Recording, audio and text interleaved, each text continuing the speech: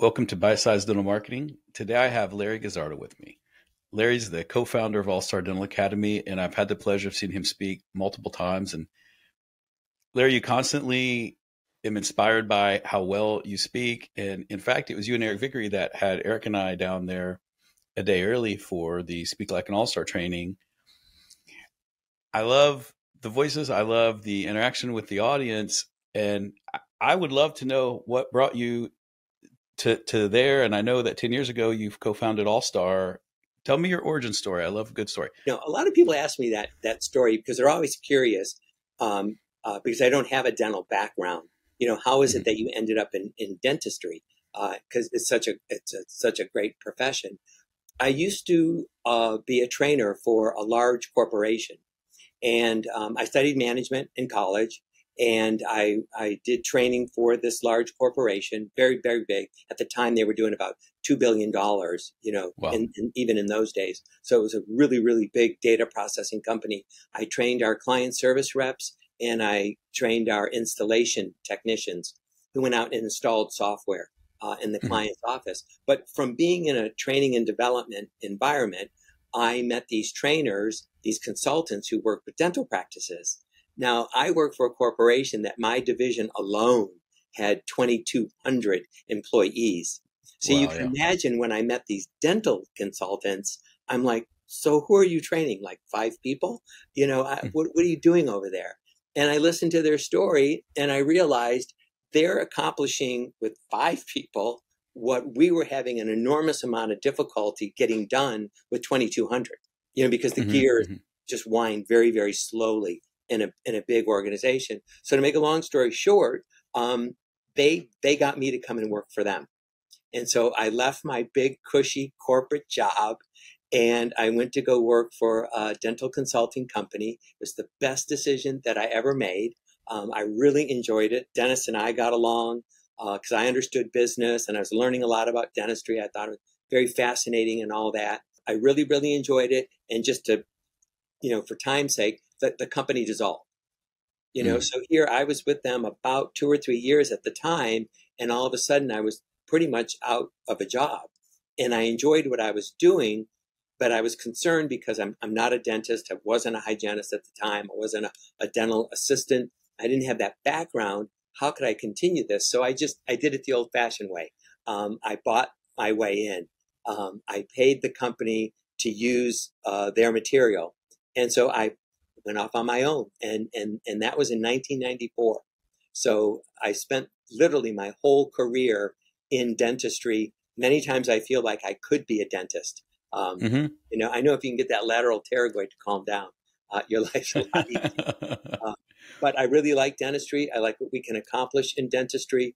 I like the teams that are in dentistry and I like dentists. So we all get along real well. It's been a great, fabulous career. And because of my involvement in dentistry, I was asked to speak at the Florida Dental Convention. That was just 10 years ago.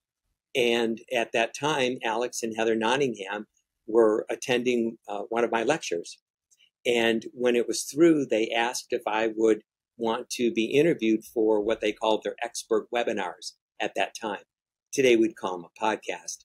And I looked at their website and I thought, well, this is kind of interesting. I don't really know what the two of you do, but I liked what I saw. And I said, I'll do your expert webinar, but then I really want to talk to you about doing business together. And that's how I'll just say we birthed All Star. It probably took us about 2 years after that. And then we launched like about 8 years ago this month. So that's so amazing. All Star. It's like an American love story, That's so great. When you branched off, who was your first client? My very, very first client was a gentleman in Pennsylvania, a really, really small town where lots of Amish people live. So it was a new experience for me because I hadn't met individuals before who didn't drive cars or have alarm clocks. And for us in dentistry, they didn't have bank accounts, so they didn't write checks, and things like that. So it was a real test of communication and things like that. But that was my very, very first client. I know that where we're going is impactful, and I know that our mission statements and all those things, but I love to hear a good story about how someone got started. That's awesome. Yeah, yeah. Now, from 94 to 10 years ago to today, what are you seeing as the trends in the industry? Like, and what's next, if you will? What's read the tea leaves by Larry Yeah, Guzzardo. if I look at what's going on now, what I've always liked about dentistry is there's always something going on. Hmm. And I know the media likes to hype things up and make things sound one way or the other, but I'll say it's all good. All of it is good. Um, and it's good for dentists. It's good for the public. It's good for you and I. It's all great things. But I'll say one of the big things that I think would be interesting, for your listeners, is I think that if, if the next phase of patient engagement is going to be digitizing everything. Hmm. Dentistry's always been a little bit slow to move in that direction. But after the pandemic, when people became used to clicking to pay their bill, clicking to contact the office, using something like this to communicate with one another, now they don't want to fill out forms by hand and they don't want to download forms and things like that. So I would say your payment systems, your contact systems, any paperwork that needs to be done. Let's throw away the clipboards. Let's get it all digitized. Let's get it all automated. Hmm. Don't make people have to write their name more than one time on one piece of paper. Once they do it, it should go where it needs to go. And now we have that technology. Before, we didn't have the public who was willing to embrace the technology. But now what I notice is the public is like, you don't have this? Hmm. It's kind of like when you were slow to get a website. People used to be like, what do you mean you don't have a website? Now they're like, of course I expect that you have a website. But what they expect now is, why don't you have all the forms on your website? And why can't I just fill them out on your Yeah. website? And so I think the next level of patient experience really is going to be that part of it. If I'm doing my medical history update, if I'm updating the pharmaceuticals that, the drugs that I'm taking, prescriptions, I should be able to do all that online directly. So I think digitizing is going to be really, really important. I Yeah. think another trend that's going on that we hear a lot about, whether it's good or not, I don't know. But there is a lot with private equity getting into dentistry. I look at it as, private equity has flipped every other business in the country. It's our They've turn. all the veterinary offices, all the medical offices, all the Optometrists. hospitals, all the real estate firms, drugstores, flower shops, funeral homes. They're all owned by large corporations now, and so now they're just taking their turn in dentistry. And so they're flipping dental practices. And Hmm. so they're offering a lot of people a lot of money. I don't know if it's a good thing for dentistry or not. I can't say personally it's been a good thing for hospitals and for healthcare. I can't say that it's better because of their involvement, but I know it's not going to go away. The reason why I'm bringing it up Right. is because I don't think we have to be afraid of it. I don't feel like we have to Agreed. get into it if we don't want to, but we don't need to be afraid of it. And the reason why we don't need to be afraid of it is because there are things that we could take advantage of today like they have. Part of that is we could get into buying cooperatives, you know what I mean, so that we can get some of the discounts that they get for equipment and Hmm. Hmm. supplies. It's very easy to do that today. Years ago, this was something difficult, but it's not that hard anymore. And so, if we can get into more buying co-ops and things like that, we'll have some of the advantages. Those co-ops could also offer you advantages in dealing with third-party payers like insurance companies. That's another trend that I see going on. We have a lot of issues with expenses today. We Yep. have a lot of issues with low reimbursements and maximums that are not increasing. Maybe they'll increase a code here and there, but we're not seeing maximums go up and haven't gone up in years. I've talked to clients before. I said, when they set the maximums in dentistry of $1,000, which is about which most people have, they have about $1,000 worth Hmm. of Hmm. dentistry that they can get every year. That number was set back in the 70s. I mean, Right. over 50 years ago. And so if we would index that for inflation, that same $1,000 would be worth about $7,800 today. And if you think about it, 50 years ago, if you need a lot of dentistry, over 2, 3, 4 years, if you had $1,000 a year, you could get it all done. Right. Well, same thing today. If it had been indexed for inflation, and you had about $7,000 to spend over 2, 3, 4 years, you could get all your dentistry. Today, you cannot. You can almost get no dentistry done for the amount of reimbursement. So the problem is we have rising expenses. There's no debate about it. There's been many times in my career where we debated whether things were as expensive as they were. Today, we know it's expensive. Staffing is expensive. Benefits are expensive. Supplies, technology. It's all very, very continuing. Getting through school is expensive. Yeah, it's all very, very expensive. Yet, has that maximum budged? No, not a bit. It hasn't. Not really. The needle has barely moved. And so because of it, now you do have to consider your third-party payer participation. I'm not saying that you have to get out of insurance totally, but you definitely need to consider whether you can afford it or not, because there's definitely some plans out there that I see that don't pay that much. And matter of fact, they reimburse less than your cost to delivering the service, And so that's a big, big challenge today. And I think every dentist has to address it. They have to look at it. They have to understand their operating expenses and whether they could really, really afford to participate with insurance or not. Another issue that I think, a trend that we're seeing in dentistry, and this is a really good one, is our population is getting older. And because of it, they care about keeping their teeth. But they also care about their whole body.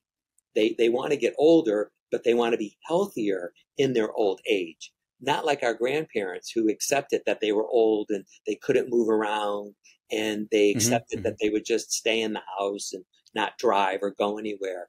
We're getting older, we're retiring younger, and we're living longer, but we expect to be healthier in our old age.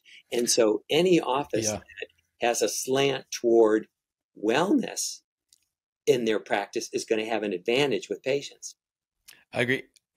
As you're talking I read a statistic the other day that the fastest growing population that is having divorces is in their 60s.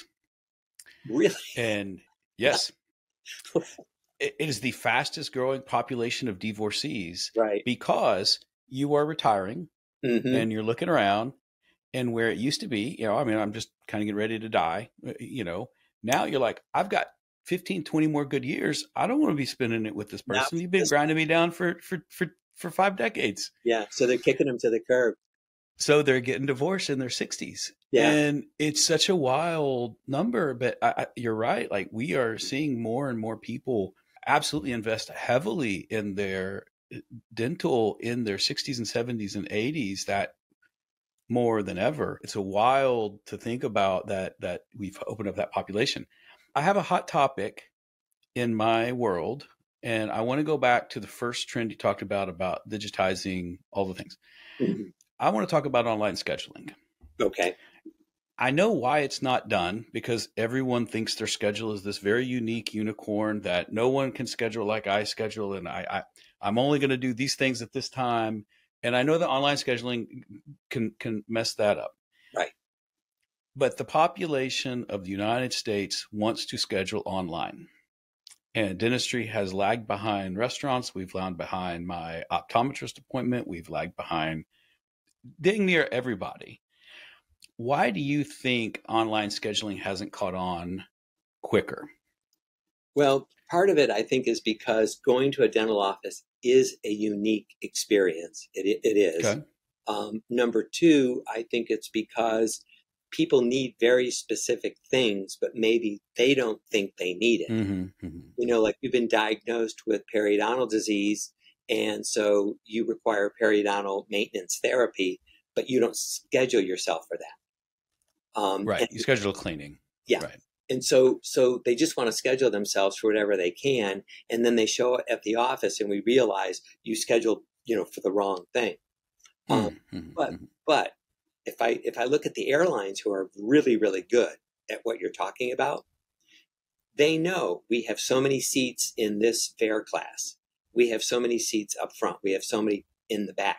They have done a really good job of designating where Larry can schedule Mm-hmm. when I Mm-hmm. buy my ticket. And I think when the online schedulers for dentistry, when they become that sophisticated as well, whereas the way I see it happening, Eric, is it'll probably start with hygiene first, because there Mm-hmm. we can designate you're a prophy patient, a typical recall patient, or maybe you're a perio maintenance patient. And so that way we can designate when you call to schedule or when you get online. Right. We can probably use the last time you came in and Yes. some 3, 4, 5 data points Right. to determine. Yeah. The other issue is that I do see dental practices as very unique places, and the services that they provide are very, very unique as well. And so when it comes to a new patient, what we haven't done with the automatic scheduling is we haven't created an experience for that patient. I think a lot of dentists would be afraid to say, maybe I'm not the right dentist for you, but you just scheduled an appointment in my office. And Mm-hmm. Mm-hmm. now we find out I'm not what you're looking for, because all dentists practice differently. Right. Right.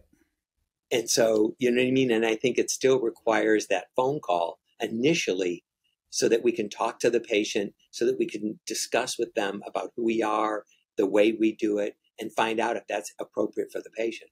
But I do see Mm-hmm. it, if I'm answering your question, I see it as something coming down the pike.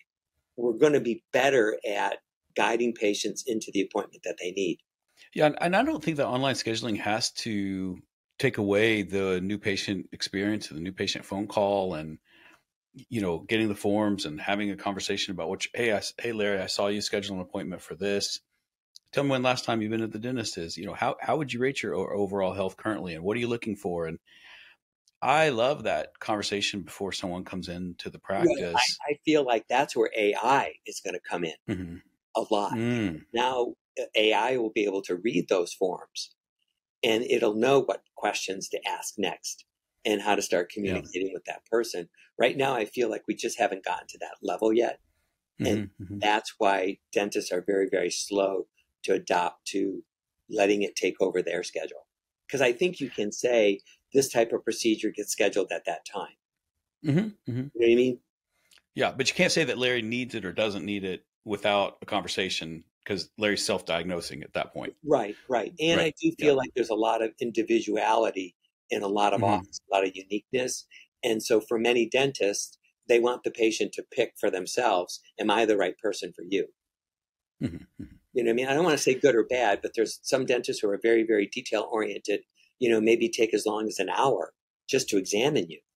Whereas there's other dentists who might only examine you, they might do an initial examination as a part of an initial hygiene visit. Two Yeah. completely different kinds of appointments. Different Agreed. patients are attracted to different things. Mm-hmm. Mm-hmm. We say when we are marketing a practice, I am not marketing procedures. I'm not marketing prepless veneers. I'm not marketing implants. I'm not marketing crowns. I am marketing the dentist is the product, and the connection that they make with patients is what I'm marketing. Yes. And you're going to connect with someone different. Statistically now, we want a dentist within 10 years our own age.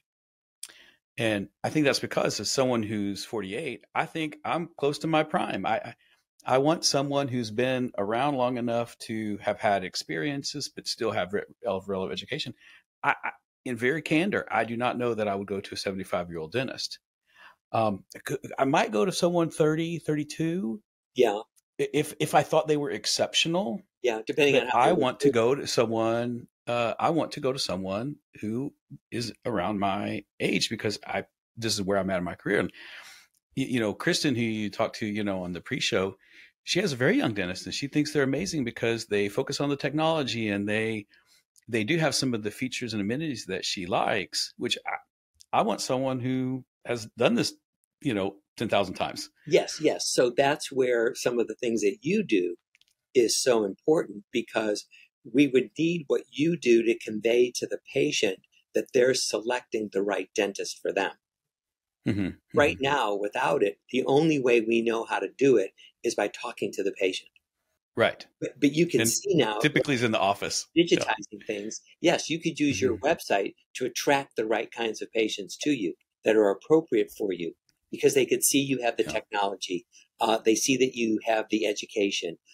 They look at your staff. And Mm-hmm. so they could use something like that to help patients schedule their home appointment. But they would need to have that in place Yeah. Yeah. to Agreed. make that happen. Otherwise, the problem is we're not going to find out that this was not appropriate for you until you're sitting in the dentist chair. Mm-hmm. Now Mm-hmm.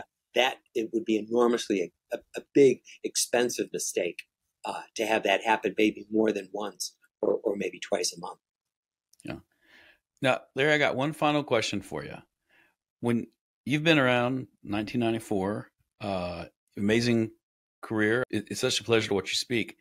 What do you see as the biggest problem your offices are facing today when it comes to the patient experience?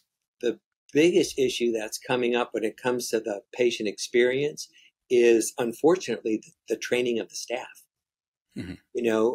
And I'm not talking about the skills as being a hygienist or the skills of being a dental assistant or somebody who knows how to post checks or whatever.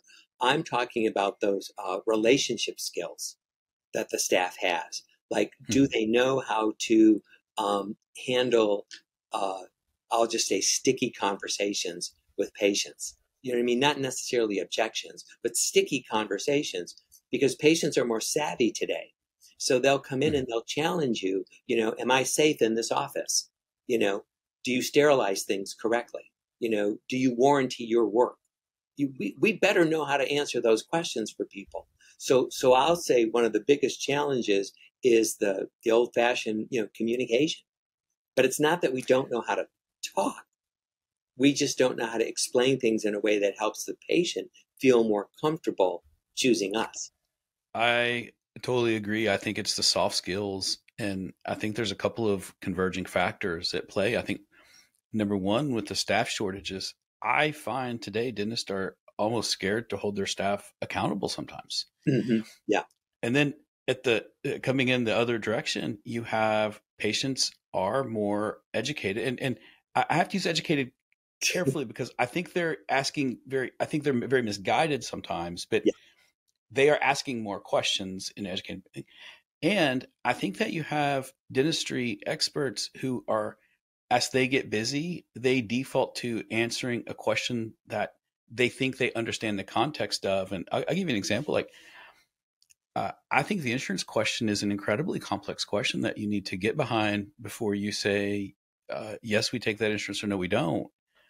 I, if I need $7,000 in dentistry, I promise you, you do not care about my $1,000.